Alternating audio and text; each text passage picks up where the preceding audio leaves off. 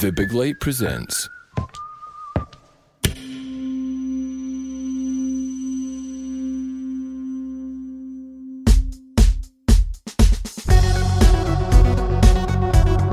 Hello, I'm Sean McDonald. You're listening to Blethered, and my guest is Luke Volpe.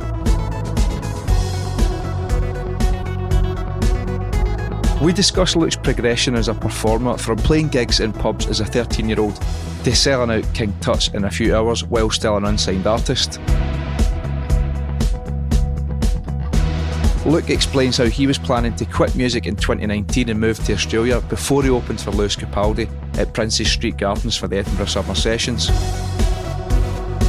And Luke talks about being made a patron of the Music Venue Trust alongside Paul McCartney after he organised Sofathon sing-along in aid of the charity during lockdown. And as always, there's plenty more.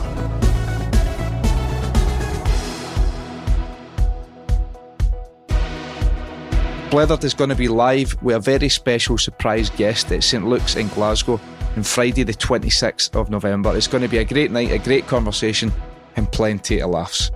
The link to buy tickets is in the episode notes, or just search for Blethered Live at St Luke's. This episode is brought to you by debt experts Don't Fret About Debt. If you're struggling with debt and you would like a free chat with an impartial advisor to discuss your options or to see how you can lower your monthly repayments towards debt, then visit don'tfretaboutdebt.net/blethered. You can also listen to my episode with Don't Fret About Debt Senior Debt Advisor Tommy Gallagher, where we discuss taking back control of your debt and the various solutions available. Don't Fret About Debt offer all statutory debt solutions in Scotland, helping you to make an informed choice. So take the first step to dealing with your debt today. Free advice is also available from the Money Advice Service. If you enjoyed this episode, feel free to share it. Cheers.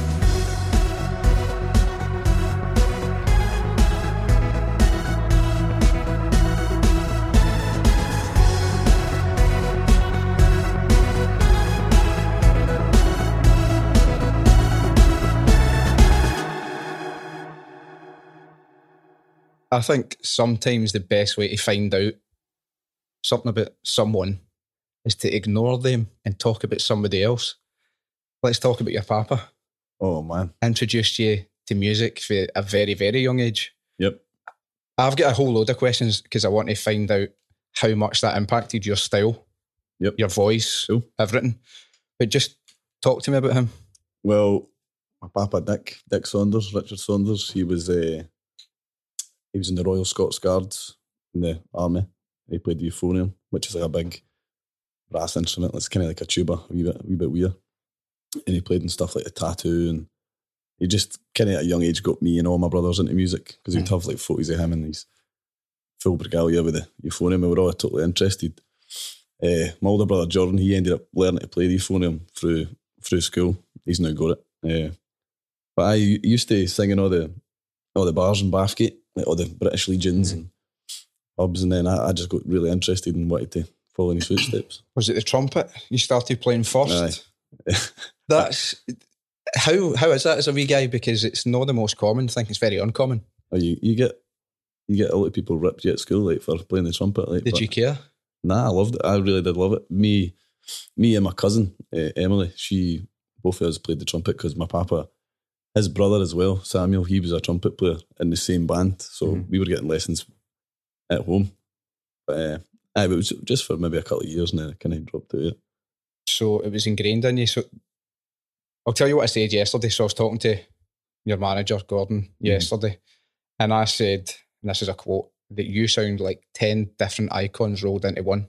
I'll take that. Like, that's now, does that sound, and because I mean, there's like a rock sort of ballady sound. There's the Rat Pack element. I know he sort of introduced you to that. Aye. Similar to me, like my grandpa as well introduced me to that. Although I've not got a musical bone in my body, I can only appreciate it and enjoy it. Is that where then your sound came from? This widely varied mix of tastes, or was that a natural thing for you? Well, 100%. My papa, he got me into like Sinatra, Dean Martin, like the Rat Pack, like you say. And then that, as I got older, maybe when I was like 9, I remember my older brothers, they played in bands, like indie bands, growing up. And I always wanted to like play the guitar. So I went to like, guitar lessons And then when I realised you can play a guitar and sing together, and then I seen Johnny Cash for the first time, I was like, what the fuck is this guy? Like, he was basically like Elvis as well, another one, just like the most rock and roll guys you can get. So it kind of morphed from listening to classical kind of swing singers into rock and roll, which is strange because they were both at the same time, but they didn't really like each other. Wasn't much a crossover. But I was, in my head, I was like, imagine somebody like Sinatra singing, but with the rock and roll aspect of Johnny Cash. So that's kind of what I wanted to be for a young age, which is a weird thing for a 9-year-old boy to want to be. It is, but I suppose that is what separates you and sets you apart. I mean, to start playing gigs at the age of 13, correct me if I'm wrong, were you telling them you were 18 or sneaking in to play these gigs? How did that go? To be fair, I think they all knew we were. Too right then, if you're 13, you're not going to be 18. I definitely didn't care unless you're on steroids. I still look 13 right now. But I think they definitely knew, but in Bathgate, there was like a good scene in Bathgate. Like, there was like the Attic, and there was guys like me and Lewis Capaldi and the Snuts. We were all young and getting in to play these gigs because we were like the best in the town at 13, 14, 15. So that's definitely made me a much better musician than what other people would be when they become 18. I'm not going to ask you to dismantle a very complex socio-cultural phenomenon, but do you have any suggestion or inkling as to why there was such a thriving music scene in a place as small as Bathgate? Well, there was a big venue there, the room at the top. I think it was I might be wrong saying this, but I think it was one of the biggest nightclubs in Europe at one point. Right. And there was like big acts would come and play there. Don't ask me who, because I was probably not even born when it was on the go. But I think for that kind of spurred on people like my older brothers. My brother had a band called the Harringtons, and there was a band called Dead Sea Souls, and Bathgate just had a big scene, and people my age growing up were like, we want to be part of that, but we're too young to go. So then we started our own wee kind of scene. So it was a natural kind of progression. It's like a small mining town, so there's not much else to do other than play music. This might be a complete reach for me, but just the way I know how the human psyche works, because there was these other young musicians starting out, did you see them get a wee gig? And this could apply to everybody. Do you think you all saw each other get a wee gig, work hard, develop? Would that then spur everybody else on it and sort of in a friendly competition with each other? I definitely think a lot of people view it as competition, but I think in the scene that we were in, I think it's more like it's like everybody would help each other. So if like I got a headline gig in a place, all the other people would support you, and then the next week they'd be headlining somewhere, and then you'd support them. So it was kind of like everybody was helping each other. I like that because in so many aspects of life and work and different industries, particularly entertainment, in any facet, I think everybody feels as if there's only enough to go around for one, when in fact there's enough for everybody. One person can't do everything. Yep. There was something I was going to ask you there. That was something I was going to mention, sorry, when you said about artists coming to play in this venue, and don't ask me to name them. See the old Odeon in Renfield Street, which is now offices, which is just somebody should go to prison for that. The fact that was dismantled. I'm fuming about that. Total history.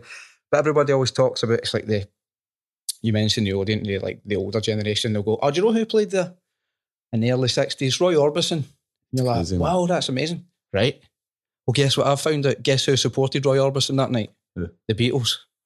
I feel like that is far more significant. I love Roy Orbison. Who's Roy Orbison? I know. That is far more significant. I'm like, whoa, wait a minute. Like, what are you talking about? That's insane. It's kind of like saying, I don't know, Peter Andre played a place in Glasgow one night. Do you know who supported him? Who? Oasis. You're like, what? I feel like that's far more significant. That's crazy. No disrespect to Roy Orbison. Is Roy Orbison dead? Who knows? He's hardly listening anyway. He's not going to say it. So you start playing those gigs around about 13. At what point does it become more serious, where you think this is, because we'll talk about nearly chucking it, but at what point do you start going, this is something real, this is something that I can really make something out of? Or was it for the enjoyment all the way through? I think since I was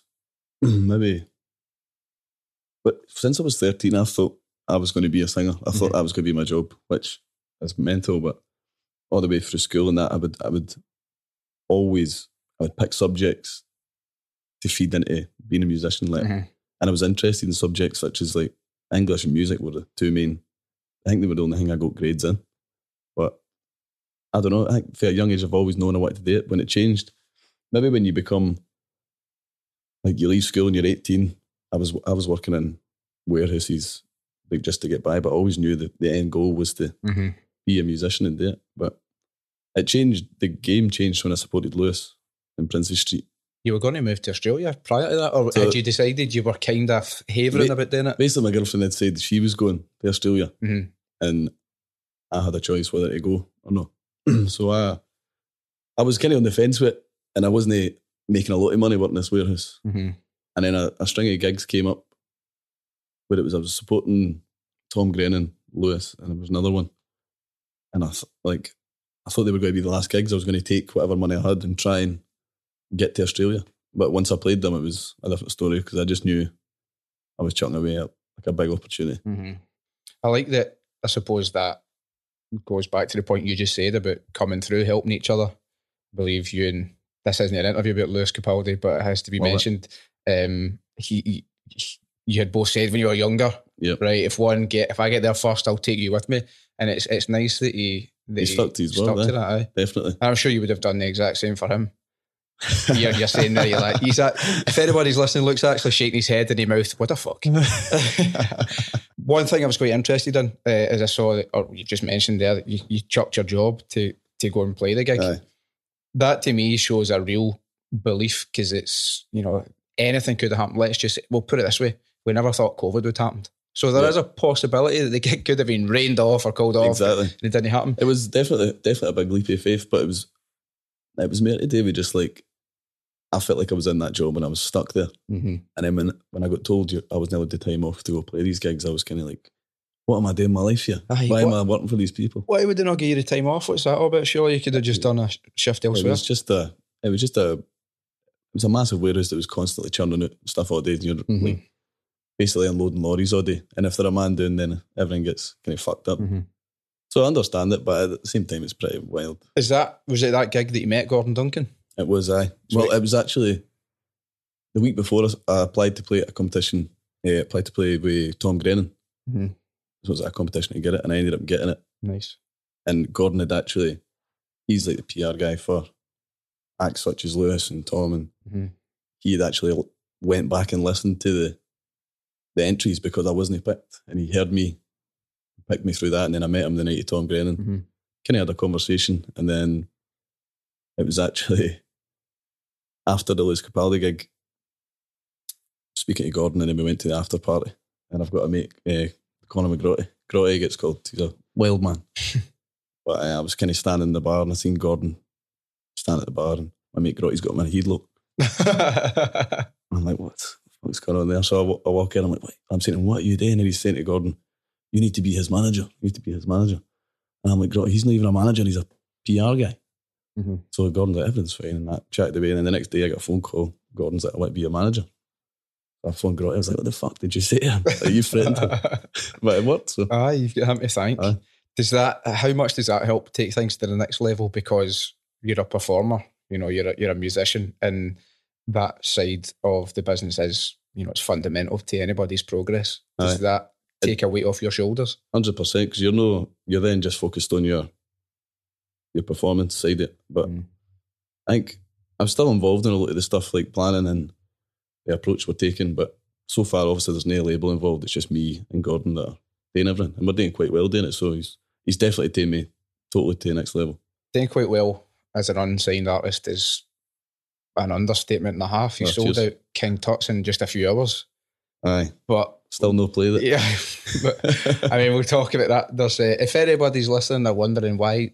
You might have heard there's been some shit going on for the last 18 months, which probably put the spanner on the works there, but we'll talk about that. I loved hearing you say you got on a train heading back up the road for a writing session down south, and by the time you got off the train, it was done. Aye, sold out. I was doing in London writing with a guy, and we put King Tut's up, and I was acting the big man on Instagram, and I was like, I'm selling this out in a day. I was just testing the water. Like, I'm so confident I'm going to sell this out. Just on the bam up, and then got off the train, it was sold out.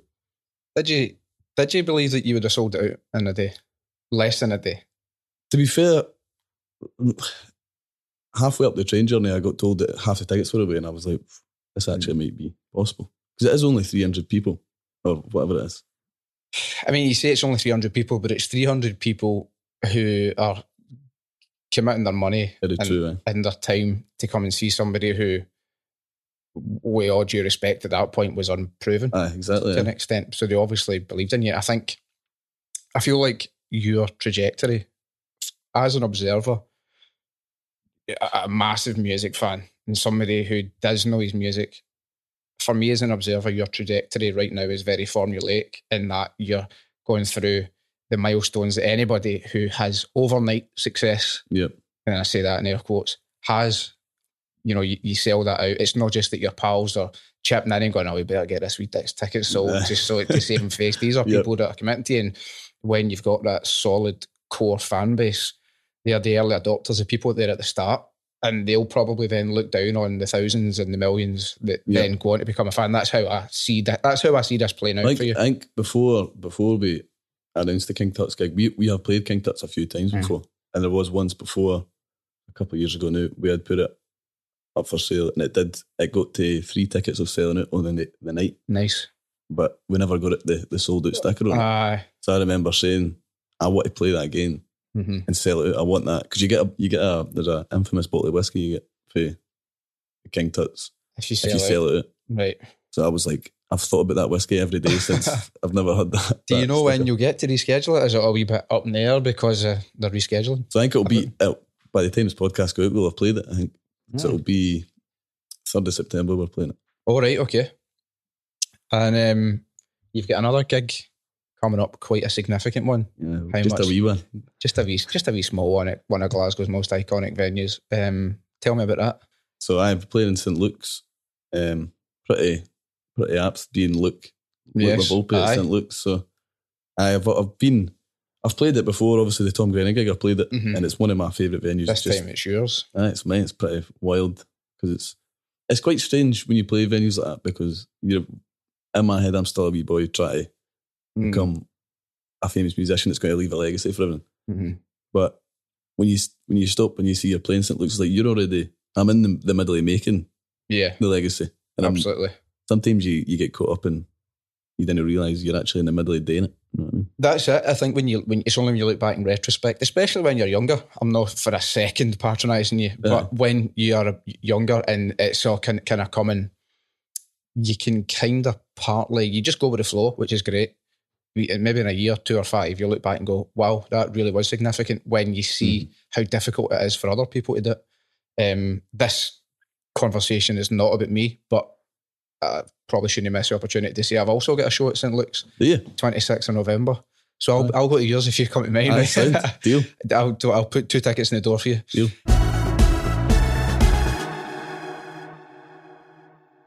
Your band, this is the same band you started off with, isn't it? When you were about 13. Yep.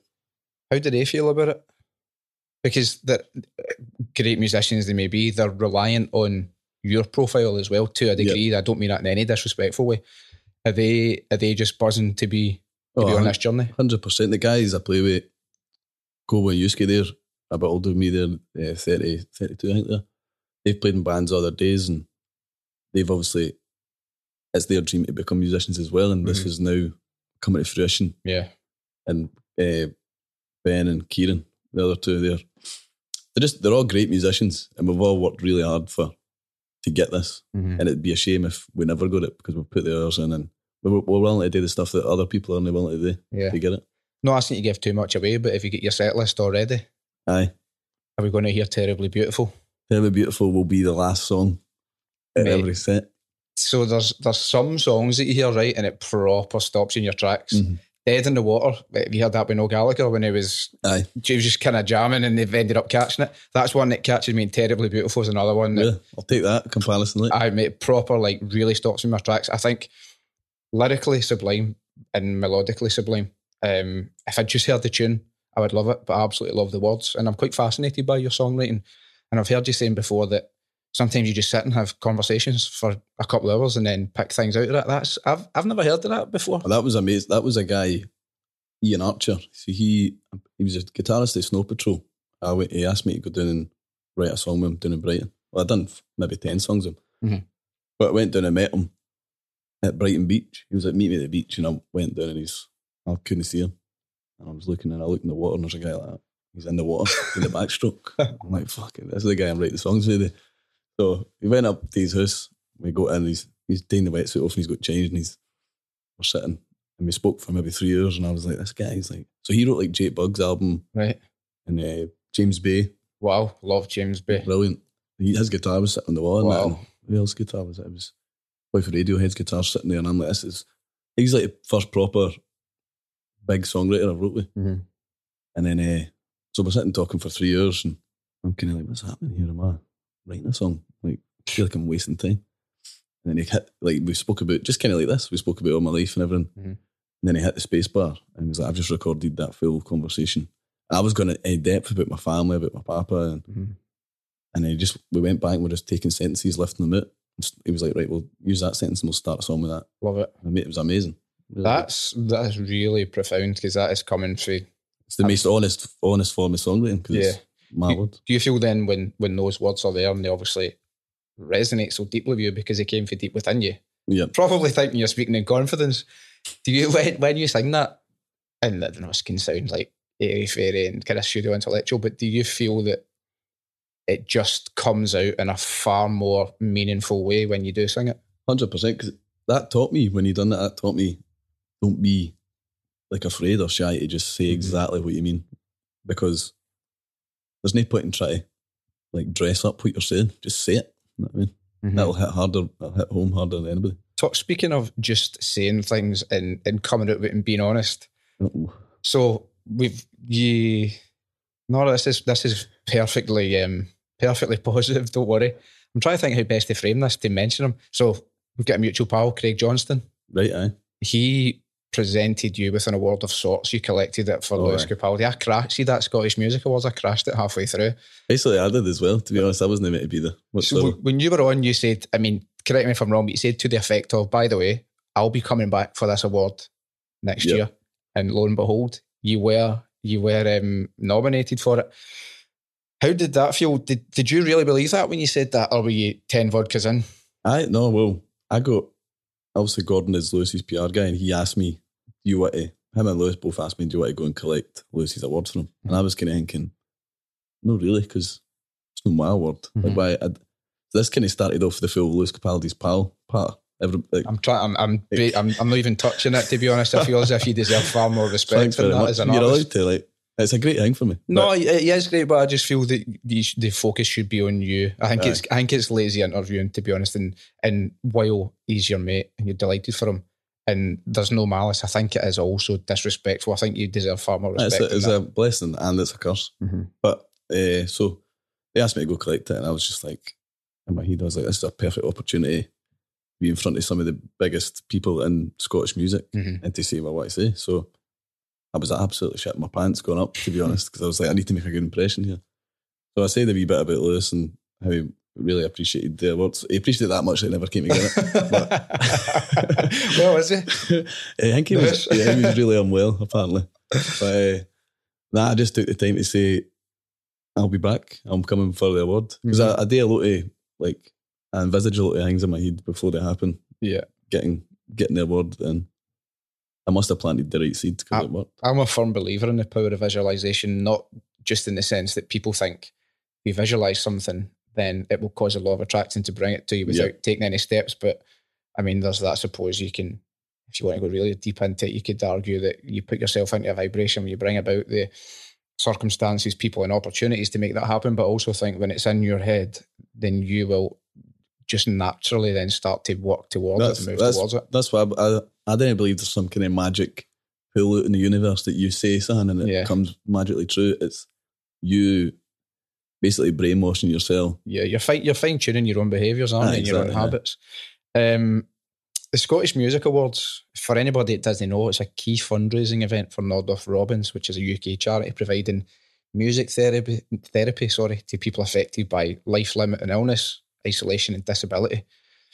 How important is that charity and that cause to you in terms of relation to your papa? Hugely, unbelievable. Because obviously, my papa passed away this year. Really sorry to hear that. It's all good, man. But the thing that kind of pissed me off the most with the coronavirus thing is I missed the last year of his life because he had to get shut in, obviously, because he was an older person. But he had Alzheimer's and it got progressively worse during lockdown because he wasn't getting stimulated by other people, you know what I mean? Which is, you can argue it would have got worse anyway, but I think it got accelerated due to the lockdown. Because you'd be like, eventually towards the end of his life, I did start going to see him. I was like, if he's going to die, I may as well go see him. So, but you'd go down and he'd be like, his head would be away, he would be making up these mad stories about seeing stuff and everything, but then you'd play a record for 1960 or something, it'd just be like that, straight back to normal. Back in the room. Crazy. I had no specific knowledge of that concept of music, but it's choose my words carefully. It's that the condition is something that have been exposed to as well, and I find that both when you talk about just stories for the past, it just links these neurological pathways, but when it's music, you're back, and it is absolutely staggering. It's almost like it's like if you taste a dinner that you had a couple of years ago or something, you know what I mean? It brings you back to that moment. It's like the same sense as your hearing. Apparently it's like the last thing that goes is being able to listen to music and remember, which is crazy, man. There's something really melancholic and poetic about that, isn't there? Aye. And it shows you the power of music. It's an incredible charity, and it's one that I love to see being supported. I suppose we need to talk. Sorry, I hate lockdown, I hate COVID part of it, but we need to, because it did happen, and it was for a long time, but there was a lot of positivity that came out. For your point, I mean, first of all, so you began working with other songwriters, Dave Nelson, who's worked with Paolo Nutini quite frequently, Kyle Faulkner, I believe that's where Terribly Beautiful. That's a great story, that one. Like, let's hear that. Basically, I've done a thing called Sofathon Sing Along, which was like, yes, we'll go on to that first. Then let's talk about that. So it was basically like, it was the first week of lockdown. I was basically saying to my manager, I'm the type of person who needs to be kept busy. Yeah. If I'm not kept busy, I go insane, or I go on a bender, or I go, like, you know what I mean? I just need to be. It's like talking to myself here. Well, you need to be, like, I need, what's the word for it? I don't know. I need to be regimented and denser. Yeah.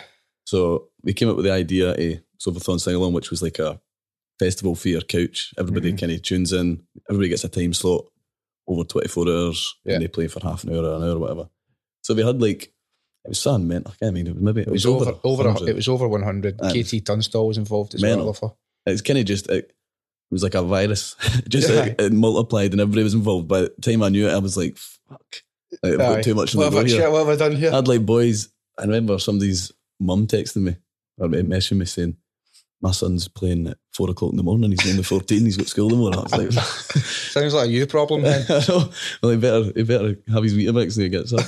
But so then through that, Kyle then got on board, and I've supported Kyle a few times when I was younger. When I was like 15, I supported him, but then I kind of messaged him after he set. It was like, me sounding tremendous, and then he just replied straight away, I've got a song that you could sing.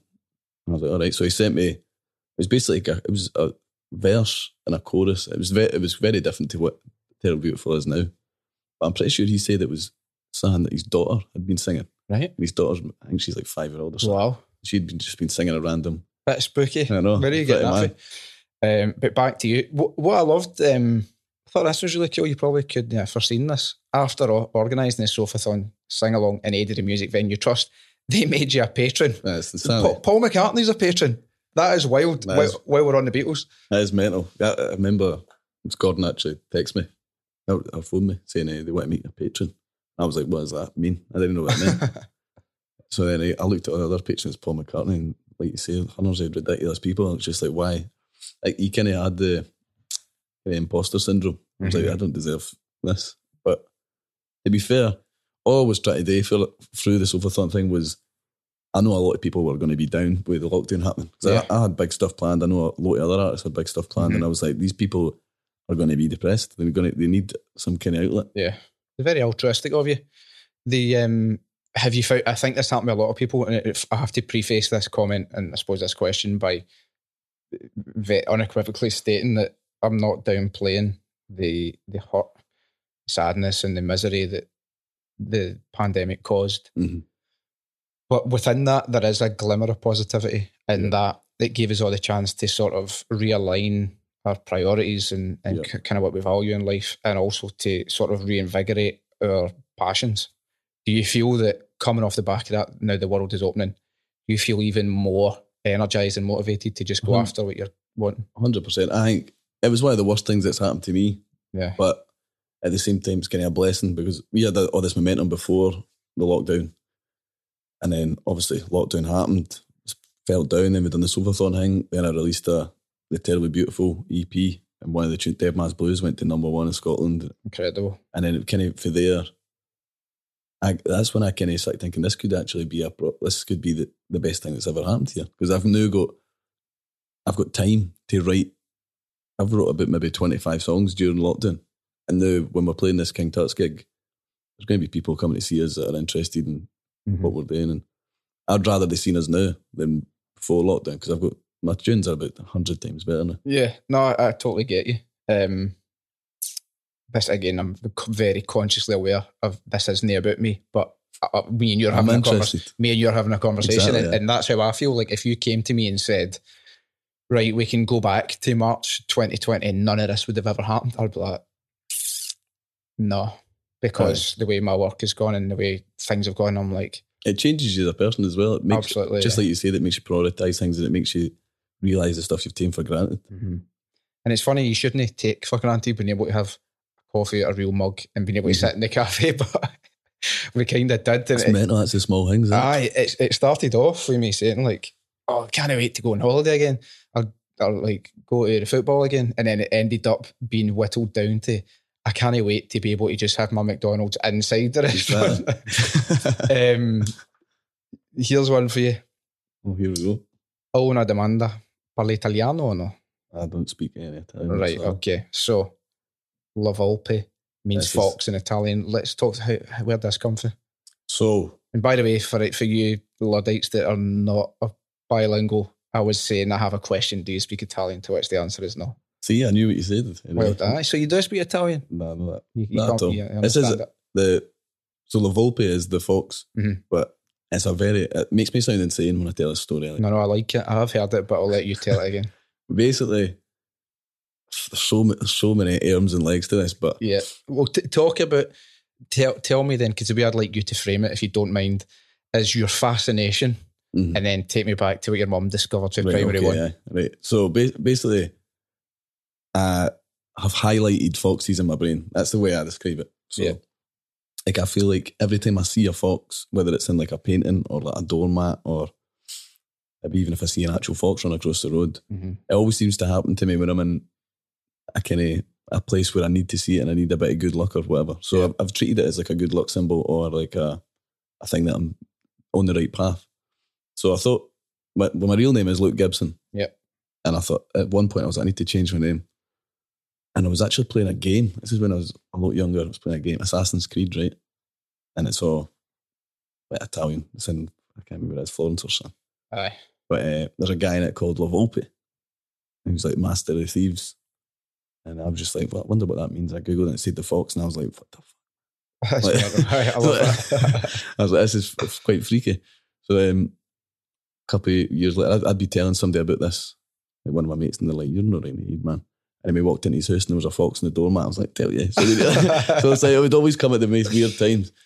But then, so I called myself La Volpe, and I thought, because Italian singers are always the best singers.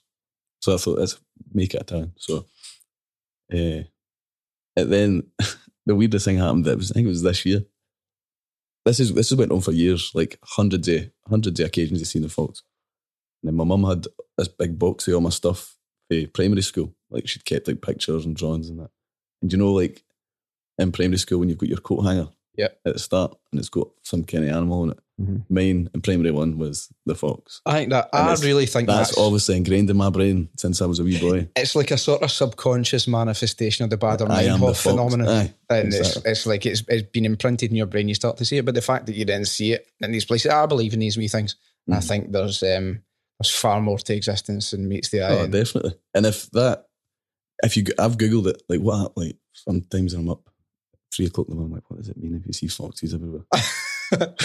What does it mean? There's like a Chinese proverb thing about the fox. If you see the fox everywhere, it's your spirit animal, and you're on the right path when you see the fox. But if you see the white fox, that's your omen, like you're coming at your end. So every time David Attenborough's on, get it the Arctic off. Fox comes on, I'm like, fuck. Get that fuck. I never seen it. You're like that meme of the wee guy with the spins over his eyes blocking out the hairs. I think the greatest World Cup song there's ever been is We Have a Dream. And you sang it again. This is for the Euros with John Gordon Sinclair. Aye. How does that come about? And sure, it is the best World Cup song there's ever been. It is. It kind of came about, obviously, the View for the Terrace does football songs. Like, they ask bands to do like a football song the team support. And like, I support Aberdeen, so I've not really got much to sing about. Hold on a minute. How does that? Your dad's for Aberdeen, My dad's for Aberdeen. Is that why? Aye, no choice in the matter. Oh, bastard, imagine putting that burden That's a on lot you. of pressure in it. But so they came to me and said, do you want to sing an Aberdeen song? And I was like, no, really, because there's no many good Aberdeen songs. What is it? Stand Free? Stand free wherever you may be. I think it's got We are the famous Aberdeen. That's about it. But so I was like, I seen that Scotland obviously were close to qualifying into the Euros, and I was like, we'll sing a Scotland song. So Gordon came to me with We Have a Dream, and was like, how about doing a rendition of this? I kind of listened to it. It's a great song, but I was like, how the fuck am I going to emulate that, put it into my style? So I just sat one day and I took all the best lyrics in it, and then I made a kind of chord progression and then played it. And just in the house, and I was like, right, that'll do. And I turned up in the day with me and my piano player, Kieran, and the boys for the Chili Peppers came. Wow. And we'd never played it together.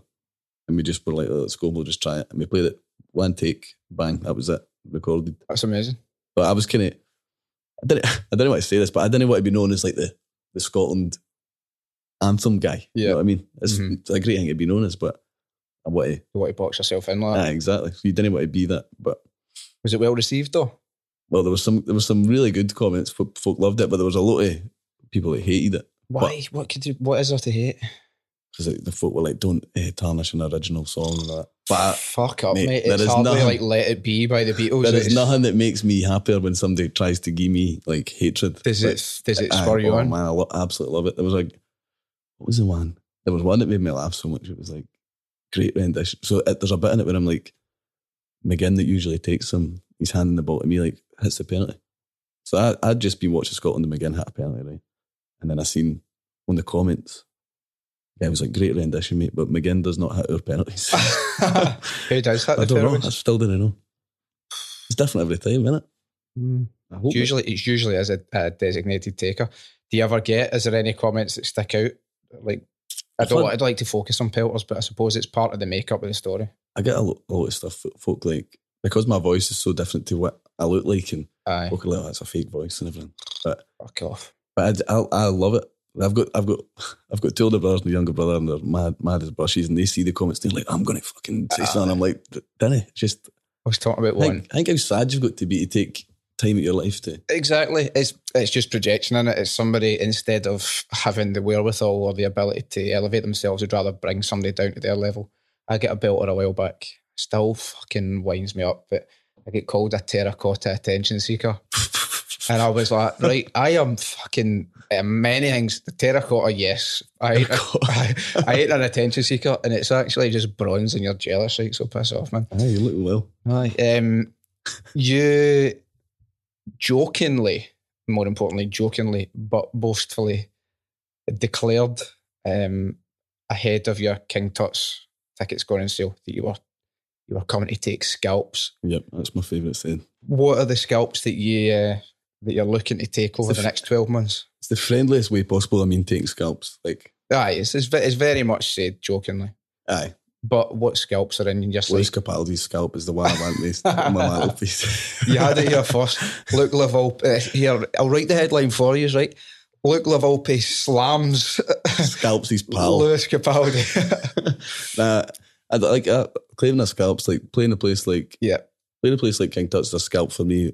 St. Luke's a scalp. Transmit a scalp. That's a collection of scalps doing Transmit. So I hope to look back one day and I've just got like a array of different size scalps sitting. I've absolutely zero doubt that you'll be taking multiple as the months roll on. I'm really looking forward to seeing you. I'm very grateful that you've came here for cheers, man. For this chat.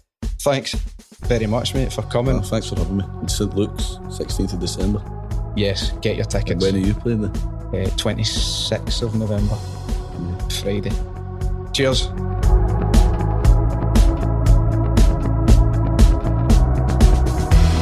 Blethered was written, recorded and produced by Sean McDonald in association with The Big Light. Music and post-production by Brian McAlpine, and for more information, go to thebiglight.com. If you like this podcast, please check out all our other series, including Talk Media. You could start a fight in an empty house, Talking Derry Girls, Brave Your Day, The Tartan Noir Show, Double Scotch, Great Scott, Trust Me I'm a Leader, Unearthed, A Sonic Hug, and Old School, all on The Big Light, Scotland's podcast network. From the Big Light Studio.